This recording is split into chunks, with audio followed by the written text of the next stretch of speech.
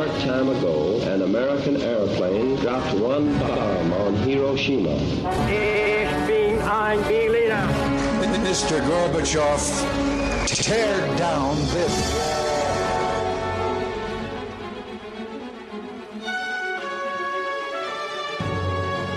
The American people, I think, is good people. They have not to charge with the guilty of all the lies.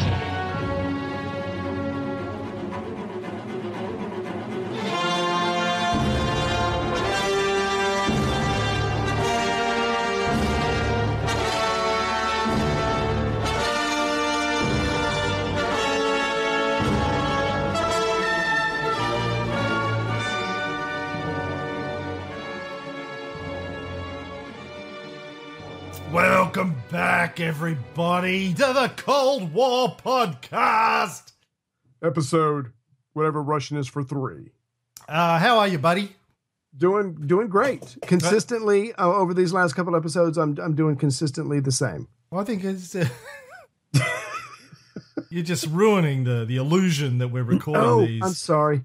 It's been a week. What about that celebrity that died today? Oh man, recently. broke my heart. I know. Did not see that coming. He was one of my favorites. Like, what a contribution he made to the world. Will be missed. Yeah. R.I.P. old friend. Right. Well, in our last episode 2, we talked about Winnie Churchill. About Churchill. Yeah. You know, we pointed out a lot of perhaps shocking, distasteful aspects of his character to counterbalance the positive view that people probably have been given by Churchill himself and by Western propaganda about Churchill. Today, we're going to go in the completely other direction. We are going to blow so much sunshine up Stalin's arse. No, it's very hard. I mean, you know, we're certainly not going to try and justify, as I said in the last episode, or apologize for Stalin. But at the same time, as you said and I said, and we've said many times over the course of our shows, we need to try and look at these characters as real people with real lives, real motivations. Let's not allow them to be caricatures. Let's examine what their motivations might be. Because when you just say, well, Stalin was evil or Hitler was evil or ISIS is evil or blah, blah, blah, blah, blah, you're shutting down your intellectual capabilities. Yeah. You're reducing them to an archetype. You're reducing them to a caricature, to a cartoon. And you don't, A, learn anything by that, and B, it also prevents you from really being able to understand what's going on. Like, there's this great story I often tell about how astronomers before Copernicus, if you said to them, well, what's astronomy? They would have said it's the study of how the sun and the rest of the planets rotate around the Earth. Right. Their very definition of what astronomy was prevented them from actually discovering the truth that Copernicus discovered, that in fact, you know, a heliocentric model, right? So it's the same when you reduce these people to good or bad archetypes. It prevents you from learning what their motivations might have been, and therefore being able to look around the world today and go, well, how are these factors, these motivators, playing out on the world stage today?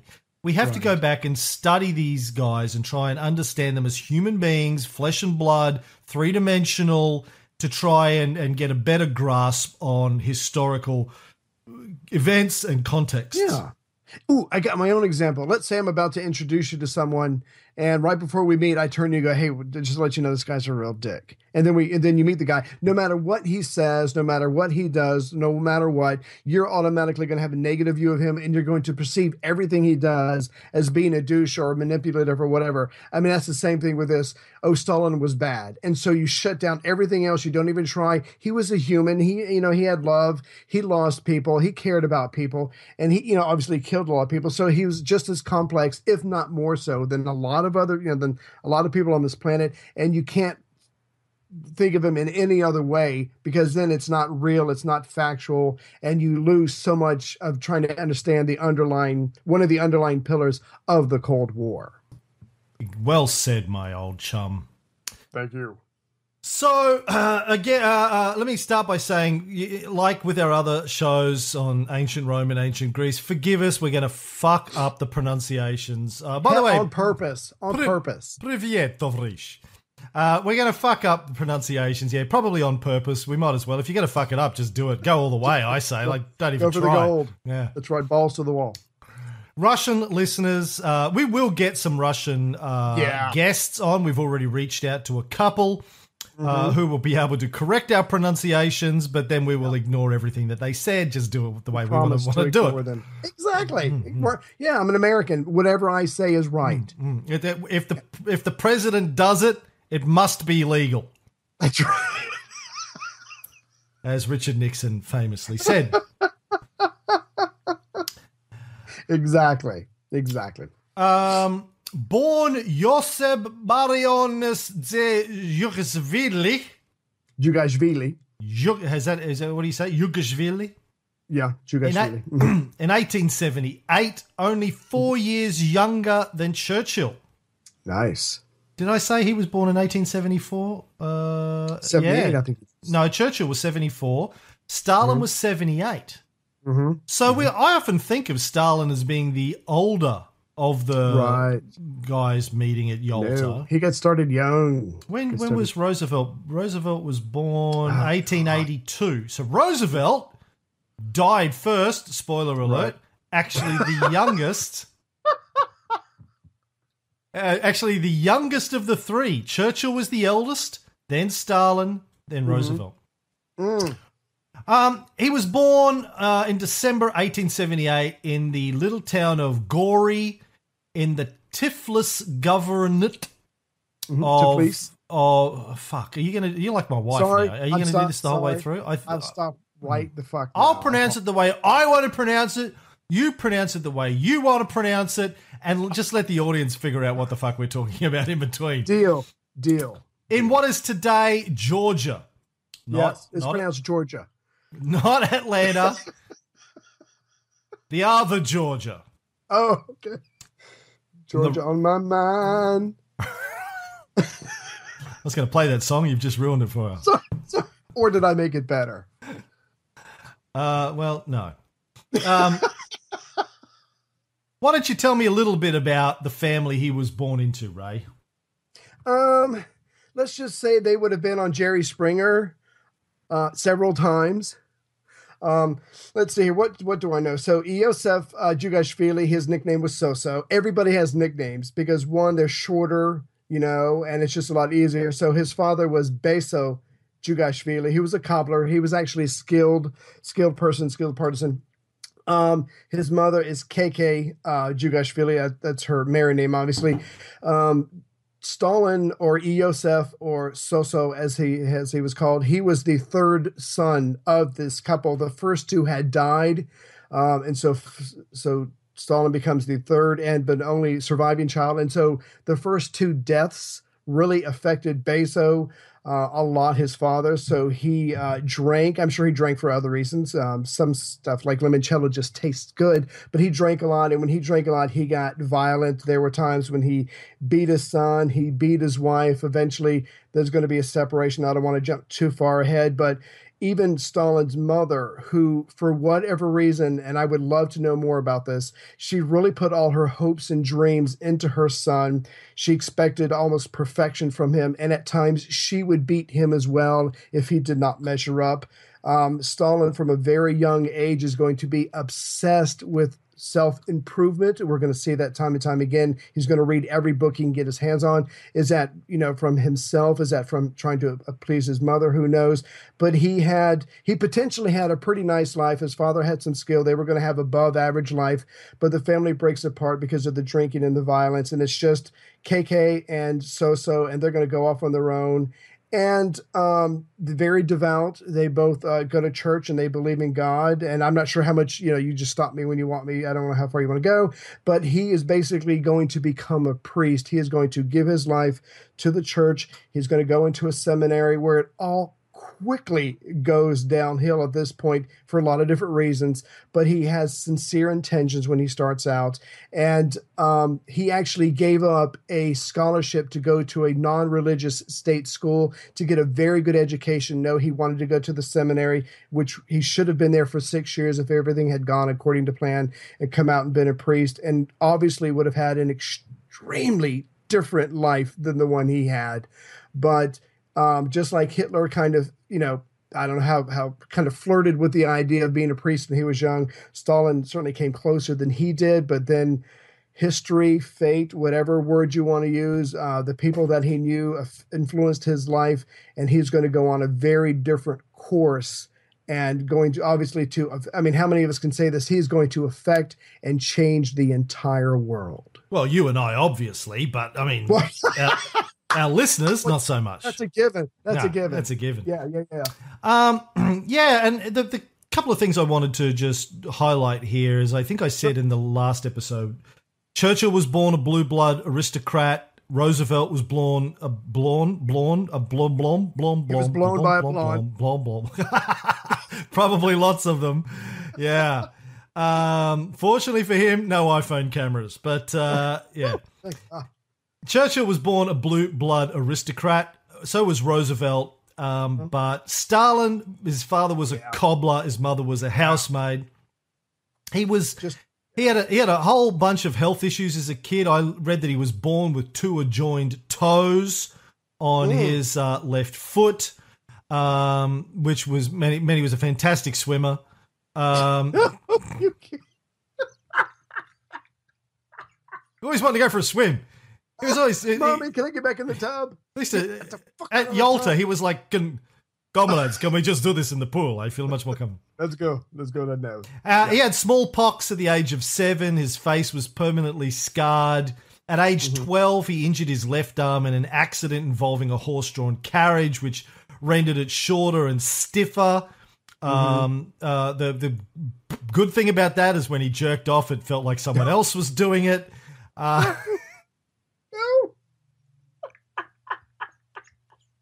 He always used to say, yeah, it has its pros and cons. That would be a big... Anyway, onward. Yeah, his father became an abusive alcoholic. And as you say, he went to the seminary, trained to be a priest, but became an atheist in his first year. Slight detour. We don't really know why, possibly, something that he read. But he also published poetry, was engaged in student politics, got expelled from the seminary, partially because he was a troublemaker by the sounds of it, but also he was unable to pay his tuition fees, and probably also because he was an atheist. They're like, in terms of priests, we're not saying you can't be an atheist priest, but really, it doesn't help. If I could just fill that in a little bit. So there were secret circles within the seminary, and these weren't, they weren't smuggling in Playboys or whatever. They were literally bringing in books that the Russian Empire, the state, was okay with. It was the seminary that wasn't okay with them. And it's literally, Marxist, writings and things like that, and he's literally in charge of his own secret circle. He's getting involved in politics outside of the seminary, which he's not supposed to do. He befriends someone who's a couple of years older than him, that was also a student, but he is going to find so many. And I'm just, this is a fact. Don't read too much into this. He finds so many inconsistencies in the Bible. And he also sees how his people are being treated by the Russians, between his turning away from God and wanting to help his fellow Georgians, if you will. It was just too much. And so he's going to become a revolutionary. But there is a decent chance that he was also kicked out of the seminary because he had impregnated a young lady. So he was obviously a player besides a revolutionary and besides the seminary student. Yeah, boy. with his good hand. No, but when he died, they found a letter in his archives or whatever you want to call it that confirmed the what's the word? Patrimony. Patrimony, yeah, of the child. And so the school did not take away his money, but he couldn't pay his dues, and so they kicked him out. But that was the official excuse. But one, he could have knocked someone up. But he had been found with so many banned books, and again, like me when I was a kid, it would have been Playboy. But this guy's reading, some serious heavy stuff, and he's like age from 16 to 18 or whatever. But he literally comes out of there a firebrand, a revolutionary, a rebel. He's going to do whatever he can to help his people. And all the older Marxists were all about theories. Let's write and let's get together and discuss. And him and Lado, his mentor, are like, fuck that. We need action. We need to go to the people. We need to organize them, and we need to strike. We need to fight back. But the more time he spends with the people, he is so underimpressed with them because he is obsessed with improving himself. He reads everything he can. He improves his mind. He writes, he wrote poetry, he had a journal, and he keeps running into the peasants who just want a better life. They want to be left alone. They're not willing to do anything to help themselves. So he's like, right, if there's going to be a revolution, people like me, the intellectuals, are going to have to lead it. And so eventually there's going to be a huge fight between, is this a workers' party or is this a workers' party being led by intellectuals who aren't a part of the establishment, which goes into the whole there's a whole bunch of killing it. But anyway, so he is going to want power. He's going to want to help the people. He's going to want to get rid of the czarist regime, but he's going to want it on his terms. And by this time, he has found within himself this absolute desire to be in charge and to rule. Is he trying to get over being beaten by his parents? Is he trying to make sure that no one ever can tell him what to do again? Who in the fuck knows? But the point is, out of all of this stuff, there's a part of Stalin, his personality, that is about control and power and not being able to have anyone hurt him. Does this sound familiar with Hitler? He wants to be in a position where no one can touch him. And all that gets wrapped up in this revolution, which is why he goes from a simple revolutionary person in Gori, the backwater of Russia, to the absolute power at the top of the new Soviet Russia when it does emerge during World War I. Slow down, cowboy. Yeah, that's all I got. That's all I wanted to say. He's just fascinating. He is. Not a good guy. I don't think most people associate Stalin with being a self-made intellectual. Yeah. But he was. He was a very, very smart guy, apparently. Now, he starts reading around about the time he gets kicked out of the seminary, apparently, the writings of a little chap known as Vladimir Lenin. Yes. And joins the Russian Social Democratic Labour Party, which was obviously a Marxist group that was fighting for better conditions for the workers of Russia. And I'm going to go into more detail about where Russia was at a little bit later on, because that's important. Mm-hmm. Now, sometime between 1910 and 1912, Joseph starts using the alias Stalin. Yeah. In his writings. Now, Stalin, there's a lot. I read a lot of different things online about, where it comes from. The one that seems to, either way, the word Stahl means steel. Right. Now, apparently, also Jughashvili, his original surname, meant steel in some dialect at some level. Shaz. Mm-hmm. And then adding the IN from Lenin. Is that what you understand? Stalin meant sort of a combination of steel and Lenin? Right. Before, because he realized no one's going to follow the great leader Soso. In prison, he changes his name to Koba, which is Avenger of the Wronged or something like that. And then eventually, as Stalin comes along, he's got to make a new personality. And, he picked a fucking good name because it sticks with him and it works. And it projects what he wants it to project. So basically, the reason these guys came up with aliases is because a lot of the writing they were doing was illegal under the Tsarist government. So they needed to, use anonymous aliases. Also, as you say, it was shorter, it was more memorable. But Stalin basically means man of steel. He was the original Superman. And, as Americans just ripped him off and turned a comic into him and said, oh, no, Superman loves America. But really, the Man of Steel Yeah. Was Russia. They took him, they shaved his mustache, put a red cape on him. The rest is history. Yeah. It'd be great if Superman's secret identity was actually Stalin. And the mustache was a fake. He ran into a telephone box, took off the military outfit, took off the mustache. Right. Fuck, that would have been awesome. Now, despite the scars that he had from smallpox, photos of him as a young man, I posted one on Facebook a while ago. He was insanely good looking in those photos. Now, most people don't know this, but the film Zoolander is a fictionalized account also of Stalin's life. That makes sense now. He was the original supermodel. In fact, he invented the look Blue Steel and was originally going to call himself Blue Steel Man, Blue Stalin, but it never took off. So he shortened it just down to Stalin. But who's the guy behind Zoolander movies? Ben Stiller. Ben Stiller. Stiller. Ben Stalin. Stiller. Get it? It's all coming together. Well, whenever I see Stalin now, when as a young man, I think of the song "Wake Me Up." Yeah. Before you go. Yeah. So it's all tied together. It's one big conspiracy. And of course, he goes on to be the leader of the Soviet Union from the mid-1920s. Oh, right. until his death in 1953. But we'll go back a step. So, again, look, we could spend 100 hours doing this, and I know you're going to do a lot of this. You already started a Stalin bio in World War II show, right?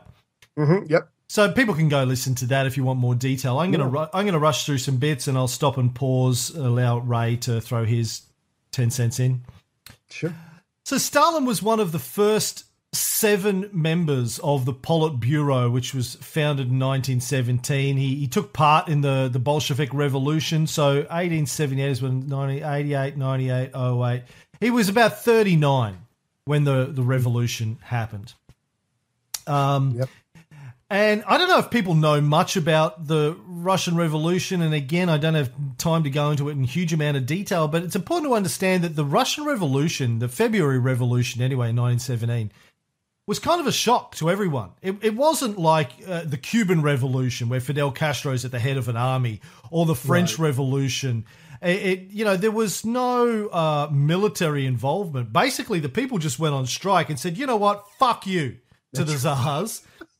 Lenin, who was ostensibly the leader of the Bolsheviks, wasn't even in the country at the time. And in fact, I've said this many times, the night before the February Revolution, Lenin, I think he was in Switzerland, gave a speech at a university where he said the Russian Revolution wouldn't take place in his own lifetime.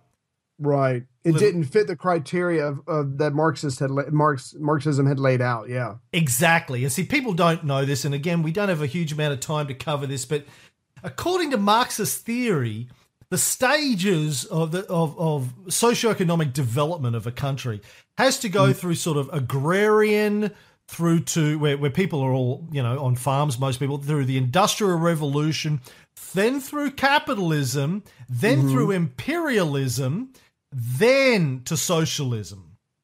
It was supposed to be the end point of a journey where people, developed, higher and higher levels of political sophistication.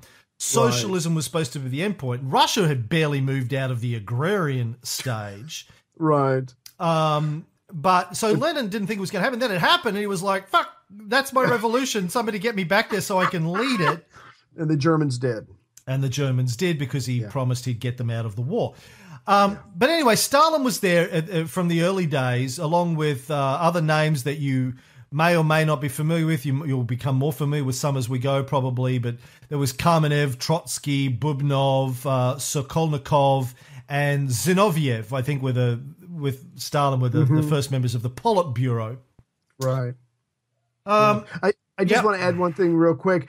This is how much Stalin respected Marxism, or you could say Marxism-Leninism, when the evolutionary stages that Cam was talking about was supposed to happen to a well-advanced, almost cushy capitalist society because the people would get tired and they'd use their numbers to overthrow. Since Russia wasn't anything like that, when he takes over, he is literally going to turn the country into the type of country it should have been before the revolution in the first place. So he's going to work really hard to industrialize, to make it the type of country so they can get to that final true step of political economic evolution, which is communism. So I mean, he was literally willing to change an entire country to make it fit into Marxism. And Stalin was a true believer. This wasn't lip service. He really did get into this, and he really did believe this. This was his religion.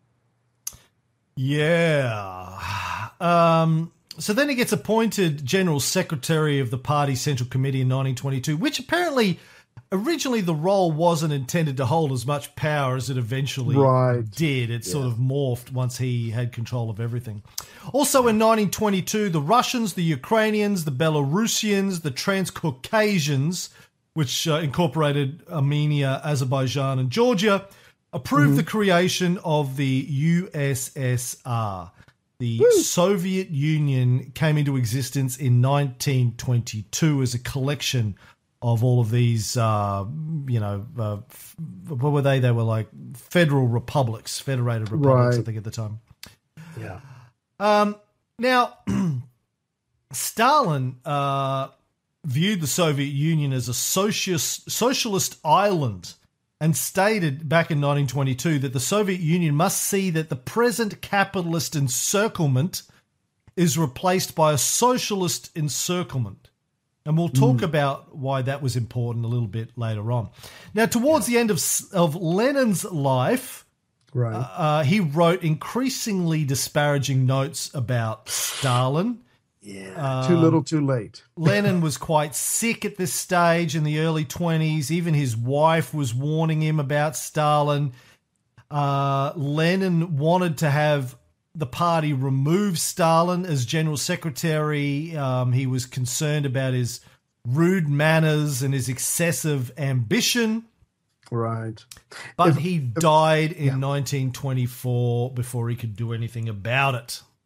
Yeah, the one thing, and of course, for interest of time, we can't go too far, but when Stalin is made the general secretary, he slowly gathers more either direct power under himself, or people that are appointed to various positions owe their position to him, because even though Stalin is an intellectual, the people that he's on the Politburo with, they are true intellectuals, and they're coming from the aristocratic families, and so they literally dump this job on Stalin. But because of the type of person he is and the way his mind works, he's able to take what should have been a negative, turns it into a positive, gathers all this power around him. When Lenin starts getting sick, Stalin has fake newspapers, entire newspapers made up that are fake, to be given to Lenin to read, saying that everything's okay while he's on his deathbed. But it's still, Lenin found out, but he couldn't do anything about it. It was too late.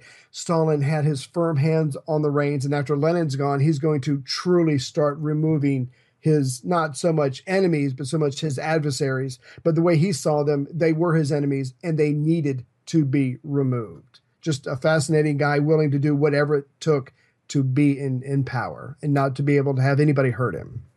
Yeah, and so it's interesting to note that even in the early 1920s, before Stalin did the things that he did later on, even Lenin could see, and people around Stalin could see, that there was something not right about him. From an early stage, he was obviously a little bit wrong in the head. Maybe he was a bit of a sociopath. Right. But, you know, people, I think, in the West have come to associate socialism or communism with Stalin. They think, they look at Stalin and they go, well, look at, you know, I get into this conversation all the time. People say, well, socialism doesn't work. Look at Russia. And I go, yeah, Russia was run by Stalin. Stalin was a crazy motherfucker. And here's the thing. People even back then could see that he was a crazy motherfucker. Even Lenin could see it towards the end and tried to have him removed, was worried about him. But, you know, Stalin outplayed him, basically. There's a thing that you can't judge, like we don't judge capitalism or democracy by Donald Trump. Right. We shouldn't judge socialism by Stalin. Good point. We can look at the weaknesses of socialism, and we will explore that as the show goes on, as well as we'll look at the weaknesses of capitalism.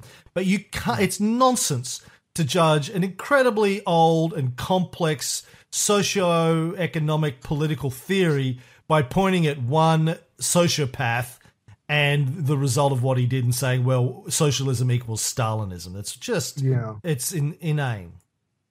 Well, and another point you made, I can't remember, it was somewhere in your notes, you made a very valid point. Yeah, I mean, you might not like socialism, you might not like communism, whatever, but if you're under a czar who has absolute life and death power over everyone in his country, could do whatever he wants, and these people are often robbed by the nobility, the Streltsy, they were like the armed forces, but they came from the nobility. These people had it miserable. They were serfs at one point when Stalin was a young kid. So if communism or socialism comes along and they get rid of the leader, and if they truly could have the mass of the people own the majority of the goods, that might not be what you want, but that's certainly better than what they had before. So that was on paper some of the idea, but Cameron's absolutely right. It's that idea, but because Stalin's in charge, it's going to take on a whole different tint. There's going to be a lot more bloodshed involved because of the type of person he was. So don't just say communism is bad because of what Stalin did. Stalin was bad. Communism or socialism was something that's very different. It's a separate issue, but it does all get thrown together if you do not take the time to really examine it and think about it. And we will at some stage, I guess, do a deep dive on socialism and communism, and is there a difference, and what is the difference? And it's really Lenin that created a difference. But, you know, just for people that are very ignorant about what socialism is, I just want to provide a very quick background. Now, let me start by saying that socialist theory is very old, very complex, and a lot of different ideas, a lot of different variations and versions. So I'm dumbing it down massively here. But basically, I appreciate that. Thank you. The idea of socialism, it goes something like, if I have to sum it up in a very short period, I'd say the idea is this. Look, the idea that all people are equal. When we live in a land, we are all citizens of that country. We all have equal rights, and therefore we should all have an equal share of the wealth of that country. And disparate levels of wealth between one citizen and another citizen are a consequence of historical things that happened. Some people had more opportunities than others. They had more education than others. They had more healthcare than others, whatever. They had better parents than others. If you grow up and you have, you know, Stalin's parents, you're not off to the best start in life, right? So the idea of socialism generally is like, look, just like we all breathe the same amount of air and we all have a block of land, we all want to have a block of land anyway. The wealth in society should be shared equally. There shouldn't be some people with more than others. Now, we should have a structure for how we all live together where we each contribute what we can and everyone has everything they need. And there were utopian versions of socialism that go back, well, you know, so socialism goes probably back into the ancient Greeks. You can go back to Plato and Socrates and find ideas of it. Early Christian societies practiced a form of it all the way through history. But then in sort of after the Industrial Revolution, it starts to get talked about, Saint-Simeon and these sorts of guys. Marx and Engels pick it up in the 19th century and create a body of theory around it. But, you know, when Marx dies, I think there was like 7 people at his funeral. Like, he wasn't very popular. No one knew who he was, really. But the problem is that Marx and Engels never really built any sort of political framework or structure. Well, how do you go from even an advanced capitalist society to a socialist society? They didn't develop a blueprint.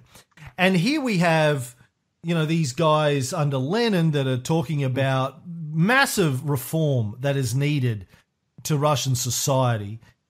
Socialism was about more equal sharing of wealth and the benefits of the land with people. And as we'll see, they sort of pushed it in when it probably wasn't ready to be pushed in. But getting back to Stalin, after Lenin's death, he suppressed Lenin's criticisms of him, and I think even some of those stayed hidden and buried until after Stalin had died. And he also changed it, the operating principle of Marxism in Russia from global revolution, which is how Lenin and Trotsky saw it, to this idea of socialism in one country. Do you want to explain the difference between the two? Between what? I'm sorry. Hold on. My wife was on your talking door. to me. Yeah. So I told him to go away. What would you say? I apologize. What did she want? Booty piss call? off. Booty Piss call? off. No, I don't have 2 minutes. I don't. Does it take 2 minutes? On a good day. On a good day. The difference between socialism in one country and permanent revolution. Fuck, I didn't have that in my notes. Shit, let me see if I can wing it here. Unless you got something. Of course I've got something. Okay, I apologize. So, again, sort of Leninist theory and even going back to Marx and Engels is this idea that you can't have socialism in one country because you need trading partners, and capitalists won't trade with you, and you won't trade with capitalists possibly. But also the capitalist countries will try and crush any socialist experiment. So you need to have socialism happen in lots of countries almost simultaneously or very quickly. So one socialist country can trade with another, and they can protect themselves against the capitalist countries that are going to come in and try and destroy them or cut them off using economic blockades and the sorts of things that President Obama is now finally starting to dismantle after 50 or 60 years with Cuba.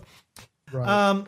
Now, there was a number of communist revolutions around Europe between 1917 and 1921. They all failed, except Russia's.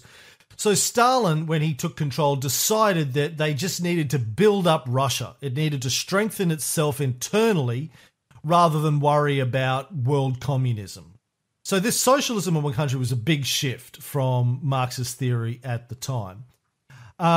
He replaced Lenin's new economic policy with a highly centralized command economy and led this period that you've mentioned before, I think in the last episode even, of just breakneck industrialization and collectivization. He just tried to drag Russia kicking and screaming into the 20th century.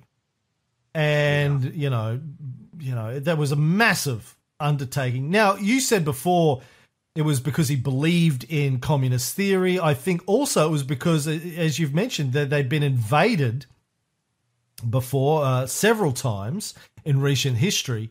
He knew that they needed to militarize and industrialize quickly in order to be able to fight a 20th century war, because they were still very backwards when, he came to power. Yeah. If I could just mention something. So adding on to that. So he's got this plan. He wants to industrialize, like you said, breakneck speed. And obviously, Russia is the largest freaking country on the planet. So his advisors are saying, look, we're going to need an extra 250,000 tractors, and we're going to need oil for those, and we're going to need power for those. And while we're doing all that, we're going to build some railroads. We're going to build some dams. We're going to do all this at one time. And so how in the hell do you pay for this massive, concentrated construction and modernization? The only thing that Russia had that anybody wanted was their wheat. So over the last couple of years in the early 1920s, their ability to collectively gather up all the wheat it wasn't as efficient as it could be. It was getting lax. So Stalin is like, we're going to combine all the stuff into one program. We're going to organize, we're going to collect, we're going to have collection programs for the farms. We're going to literally organize everything, and we're going to collect it all. We're going to sell it, and we're going to use that money to get all the material that we need. Millions of people are going to starve to death. They're not going to die right away. It's not going to be overnight. They are literally going to starve to death, but this is what's needed, because if we don't, it's just a matter of time before Russia gets invaded and defeated and have stuff taken from us like China's been dealing with for the last couple of hundred years, because everybody who wanted anything could just go to China and take it like it was your own individual garden. Stalin wrote that the history of old Russia was that she was ceaselessly beaten for her backwardness. She was beaten by the Mongol Khans. She was beaten by the Turkish Beys. She was beaten by the Swedish feudal lords. She was beaten by the Polish-Lithuanian pans. She was beaten by the Anglo-French capitalists. She was beaten by the Japanese barons. She was beaten by all for her backwardness. We are 50 or 100 years behind the advanced countries. We must make up this lag in years. Either we do it or they will crush us. So he might have lost some people along the way, and Stalin probably did not shed a tear for any of them, but it was better than losing his entire country and, even more importantly, his position, because he was all about himself first and then his border second, and he did what he needed to do, and that's just the way it was.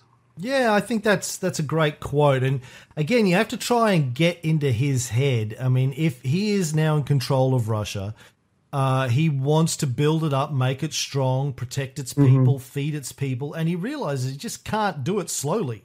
It's just not going to happen slowly. They're going to get wiped out. They've got enemies on all sides. They've been invaded over and over and over again, as you said. So he just decides to go hell for leather. Yeah, that's right. He was he was a reformer.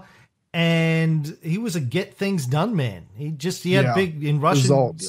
I get shit done. He had it up on the wall. That's right. Lead, follow, or get out of the way was his motto. Exactly. Yeah. So very good, very good. Of course, these economic changes that he pushed through ended up in the imprisonment of millions of people in Gulag labor camps. When they had this shortfall of grain supplies in 1927 that you mentioned, that they needed to feed people and also to trade with, he just realized that the forms of agriculture that were happening were inefficient. He tried to modernize them by collectivizing and said, okay, we're gonna take over all your farms and we're gonna modernize it. Right. And that created all sorts of problems. It disrupted food production initially. There was a massive famine that happened, partly a result of that in 32-33. Not entirely caused by that, but partially caused by that. Right.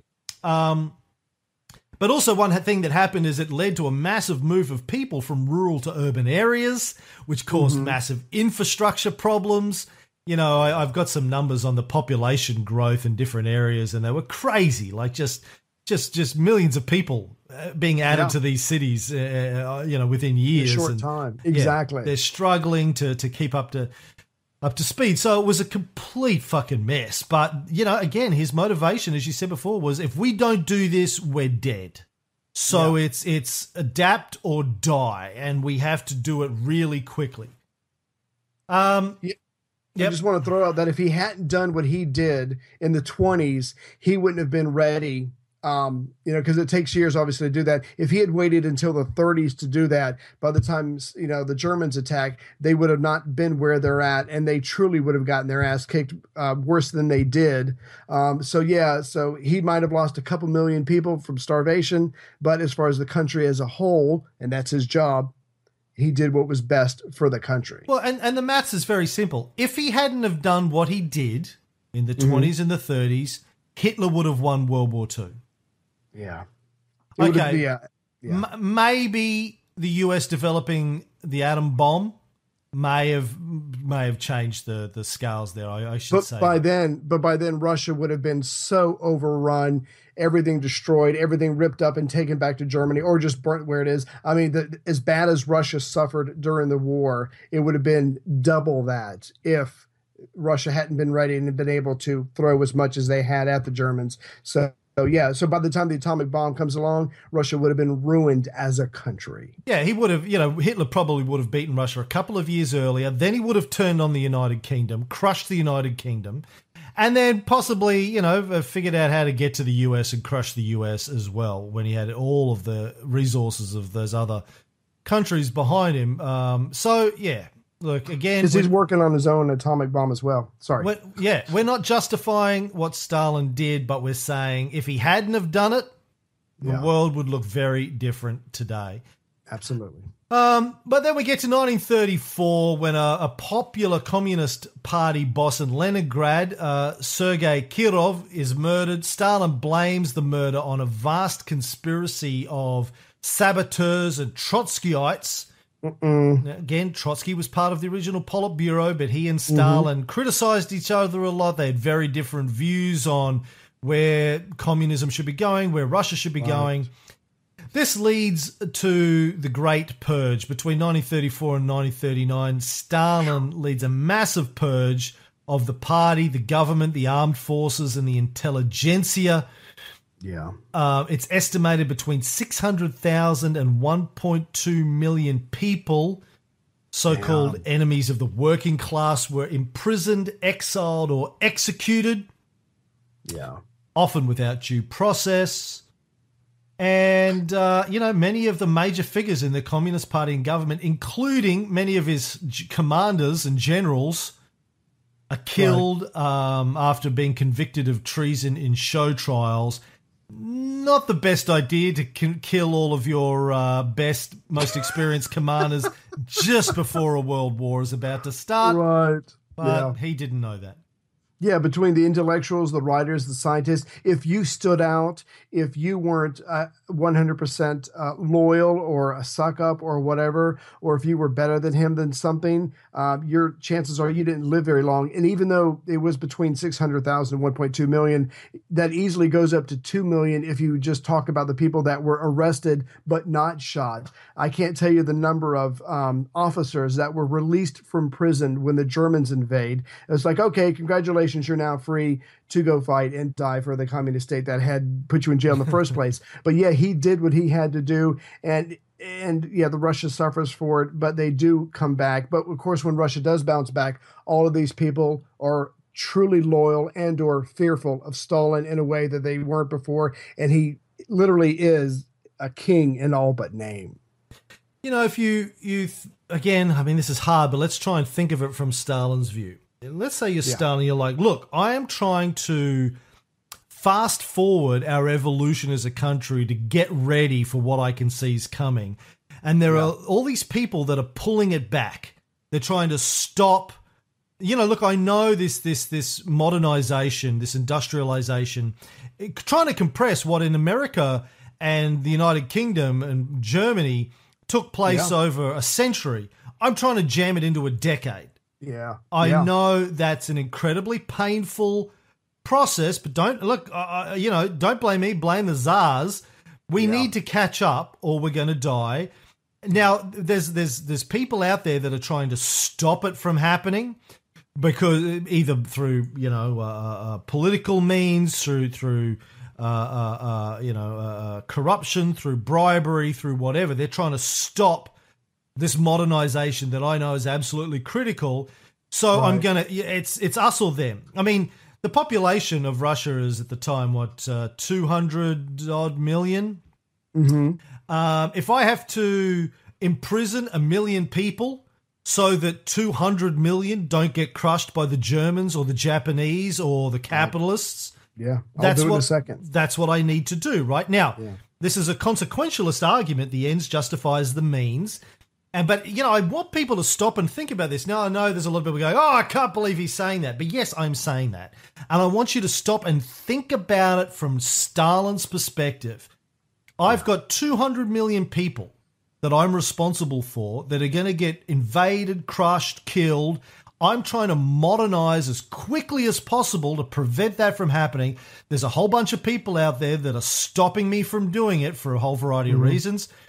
I am going to have to take care of them in order to stop the impediment of this modernization program that is vital to our security interests. It's vital to our survival, our economic survival, our ability to feed ourselves. Just think about what the natural population growth is in a country of that size. Jesus. And how much food you're going to need, how much infrastructure you're going to need to be able to just feed your own people, let alone fight off all of your enemies on your extremely large border. So again, we're not apologizing for Stalin, but you've got to try and think like he thinks. Exactly. This is why he did it. These are real problems. He didn't just wake up one day and go, I'm going to kill 1 million people just because, oh, it's Wednesday.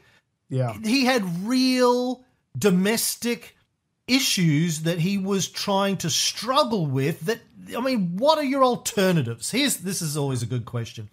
Let's say he just goes, okay, well, fuck it. We're not going to modernize. We'll just stay where we were when we got rid of the Tsars. Oh, we'll modernize slowly. What would have happened? Yeah, they were getting their ass kicked from the Europeans, from the Asians, and from the Turks, the Armenians. I mean, Russia was just bitch slapped for years.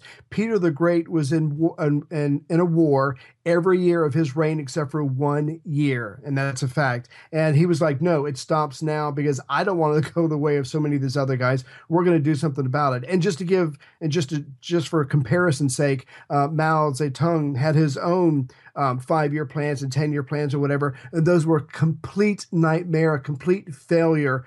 So at least when Stalin did it, he got it right, and there were some real results from it. There were real improvements. So how he went about it, you might not agree with, but that's how he chose to do it, and he got it done. And that's just fact. I'm not saying it's good or bad. It's just the end result. It worked for him. All right. Listen, I just want to go back a step now, Ray, and do some background on Russia before the revolution. Okay. Because this is another thing I think a lot of people don't think about. Like whenever I talk about Cuba and people go, oh, you know, Cuba's stuck in this and Cuba doesn't have that and Cuba doesn't have this. I go, what was Cuba like before the revolution? Have you ever stopped to think about that? What was the lot of the people of Cuba before the revolution? Was it great? Was it like singing in the rain? Was it like fucking, what's the Maria thing? Yeah. Well, if they had a revolution, I'm guessing it wasn't great. Yeah, exactly. Yeah. So same with Russia. So, yeah, as you said before the revolution, Tsar Nicholas II of the Romanov dynasty held absolute power. That's the way it had been for centuries and centuries and centuries in Russia.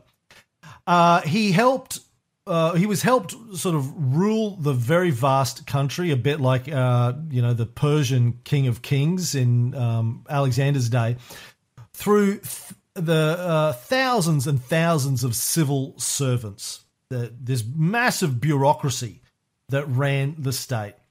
They were all underpaid and accepted bribes constantly in order to do favors for this person or that person. So I think we have this image in the West of Soviet Russia as being filled with this massive bureaucracy that was corrupt and full of bribes, and that's possibly true. My point is that's the way it had been in Russia forever. Yeah, that wasn't a Soviet Union thing.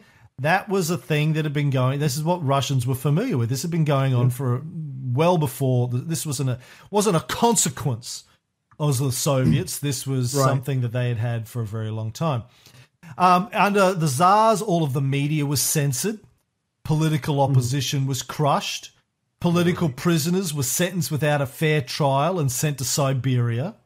And the other thing you got to understand is the Russian Orthodox Church was in collusion with the Tsars. The Tsar was the head of the church, and the church typically reinforced his authority. So, people may be aware that when the communists came into power, they wanted to get rid of organized religion, the same way as when the Russian Revolution the French Revolution happened, they wanted to get rid of religion. Why? Because these religions were corrupt. Yeah. They worked hand in hand with the government or whoever was in power at the time. Yeah. Exactly. Religions, the churches across Europe worked hand in hand. They were, first of all, they were all corrupt in and of themselves. The patriarchs, the bishops, the cardinals, the popes were all fucking corrupt. And were just douchebags. The vast majority of them may have been the occasional good one, but most of them were elitist douchebags. Most of them came out of the aristocracy as well and bought their cardinalship or the bishopric. It was the same in Russia. And it was, because it was just easy. Oh, we just lie around, yes, my son, fuck off. Now let me fuck some chicks. If I can just add, I remember years ago I read a biography on Peter the Great, and I remember the government, the Tsar kept them poor. The church kept them humble about being poor. And then it was also, it's a long way to God, but it's a very long way to the Tsar. So they literally worked hand in hand to keep the people down, to milk the people for all they could. And they worked together, and the people had no opportunity and no chance to fight those two powerful institutions. Yeah, you go to church every weekend and the priest says, "Blessed are the meek, for they shall inherit the earth." So don't worry about it. You're poor. Just stay there. Don't cause any trouble. It's what Jesus wants. You'll get your reward in heaven. Right. And so give people... me some money. Exactly. Yeah.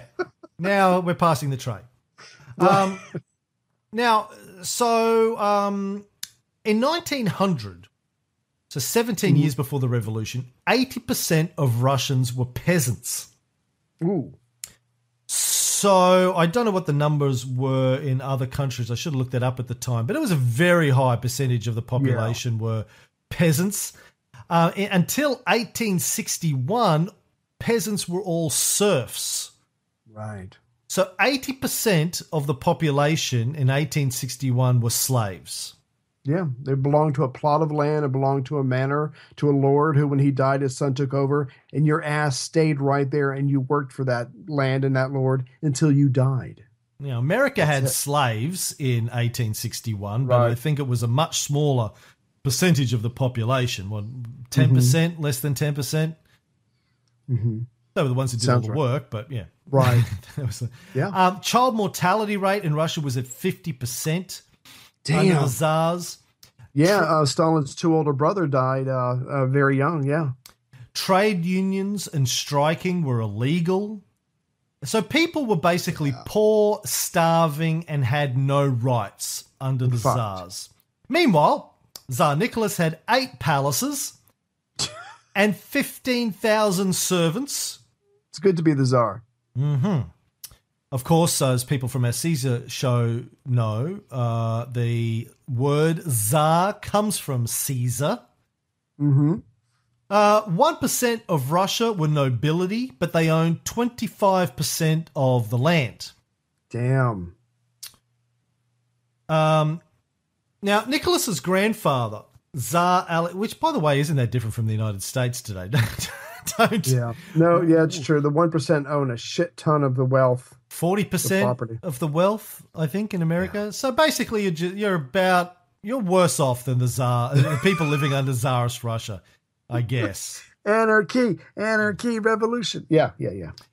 Nicholas's grandfather, Tsar Alexander II, had been killed by a bomb hidden in a snowball. That's always been my favorite way to hide bombs. In 1904, Nicholas II went to war with Japan for control over Korea and Manchuria. Manchuria, by the way, if people don't know where that is, I had to look it up. It's a huge area that sits on the mainland of sort of Russia near Japan. Borders both China and Russia. So in 1904, he went to war with them. The Russians lost badly. Got their ass kicked. 2 naval battles. Yeah, no, it was a huge humiliation because up until a couple of years before that, Japan was an internal country that wanted nothing to do with anybody. The Americans forced them to open up, and they fucking did, and they copied the Americans and became a huge power overnight. The Americans live to regret that. Exactly. In 1905, there was the Bloody Sunday demonstration. This was when a bunch of unarmed demonstrators, led by an Orthodox priest, Father Georgy Gapon, who was actually being funded by the Japanese, supported by the Japanese, they marched to the Winter Palace to present a petition to Tsar Nicholas II. They were fired on by the soldiers of the Imperial Guard. 500 were killed, thousands were injured, and this led to the 1905 revolution, which was impressively crushed by the Tsar. He did, in the aftermath, agree to set up Parliament, the Duma, but it had no real power. Right. So this happened... It was just his buddies. Yeah. This happened 12 years before the 1917 revolution. So around about this time, there's early 20th century, Marxism going on. The Social Democratic Labour Party, as I mentioned earlier on, were fighting for reform. There were basically 2 basic divisions of the SDLP. There were the Mensheviks and the Bolsheviks. The Mensheviks, that basically means the minority party, and the Bolsheviks, which is the majority party. The Mensheviks were run by a guy called Julius Martov. He wanted it to be a mass party with all of the working class involved, and he wanted it to be a democracy, and he wanted them to take power in the form of a democracy. He wanted to see Russia evolve with a parliament and for the SDLP to take its place in that. By the way, in this year, 1905, I think it was. Let me check this up. Around about there, it might have been 1904, 1905. The first Social Democratic Labour Party in the world got the first candidate from a Social Democratic Labour Party anywhere in the world actually got elected and was elected Prime Minister of which country? Which one?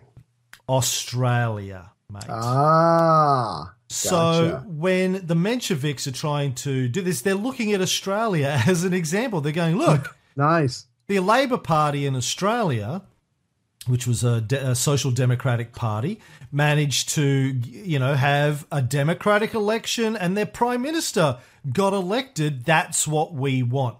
Now, I explain this because, again, I come across a lot of people, particularly Americans, but also Australians, who think that socialism does not cannot countenance democracy.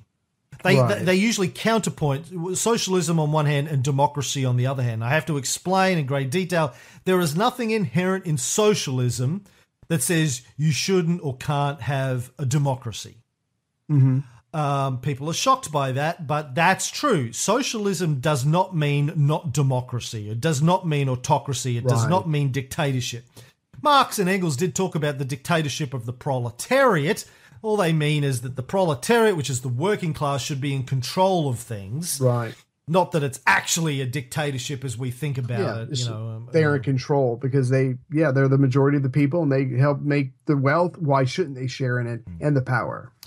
Now, the Mensheviks believed, as we mentioned before, that Russia wasn't ready for socialism, which was true according to Marxist theory, and that they needed to work with the bourgeoisie, the capitalists, the wealthy elite in the nobility in Russia to move Russia slowly in the right direction so that it could achieve socialism one day.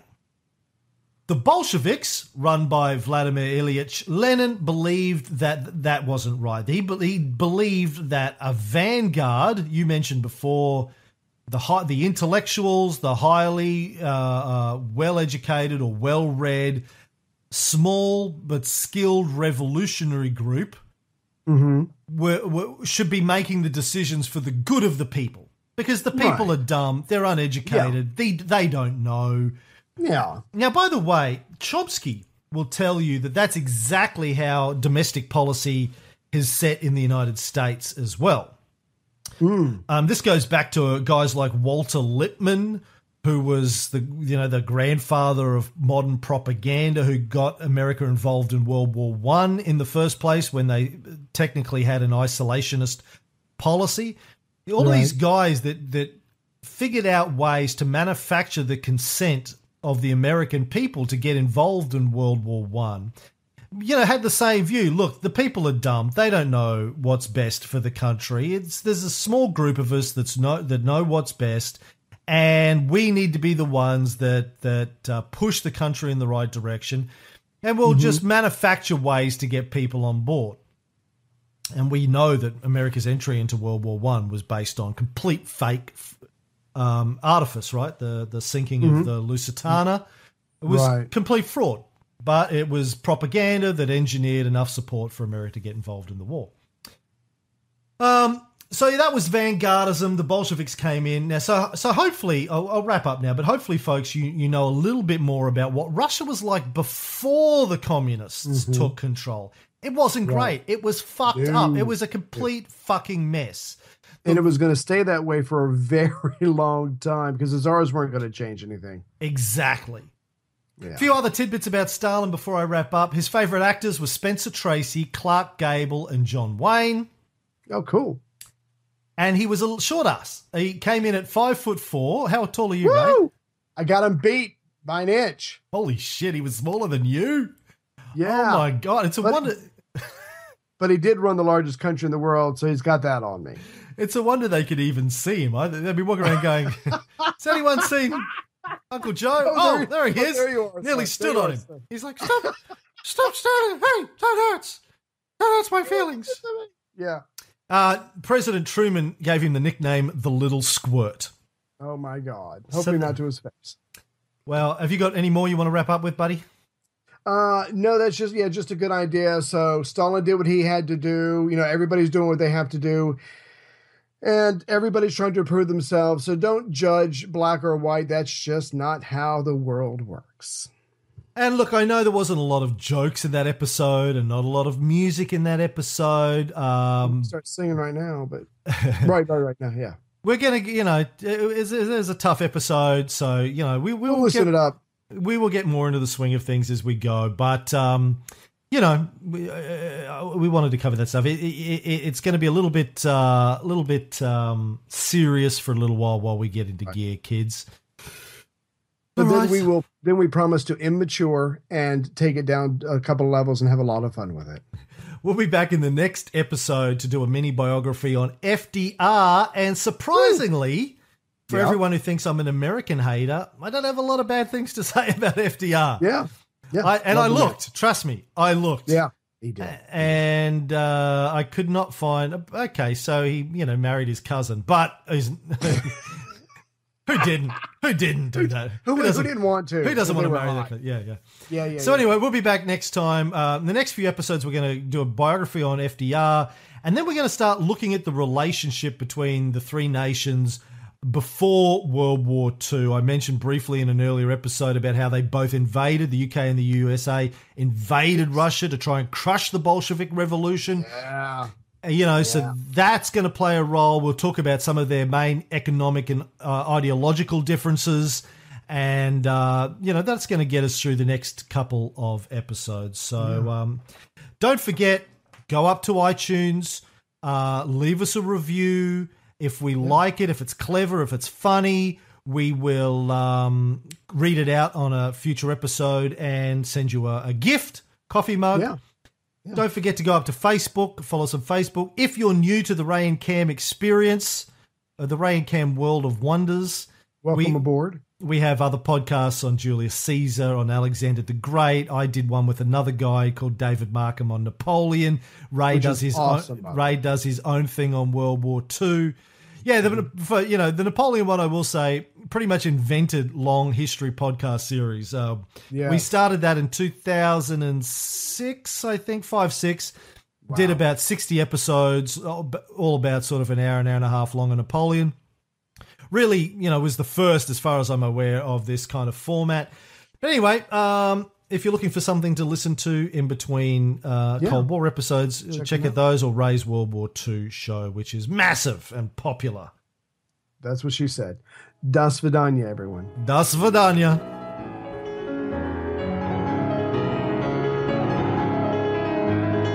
An iron curtain has descended across the continent.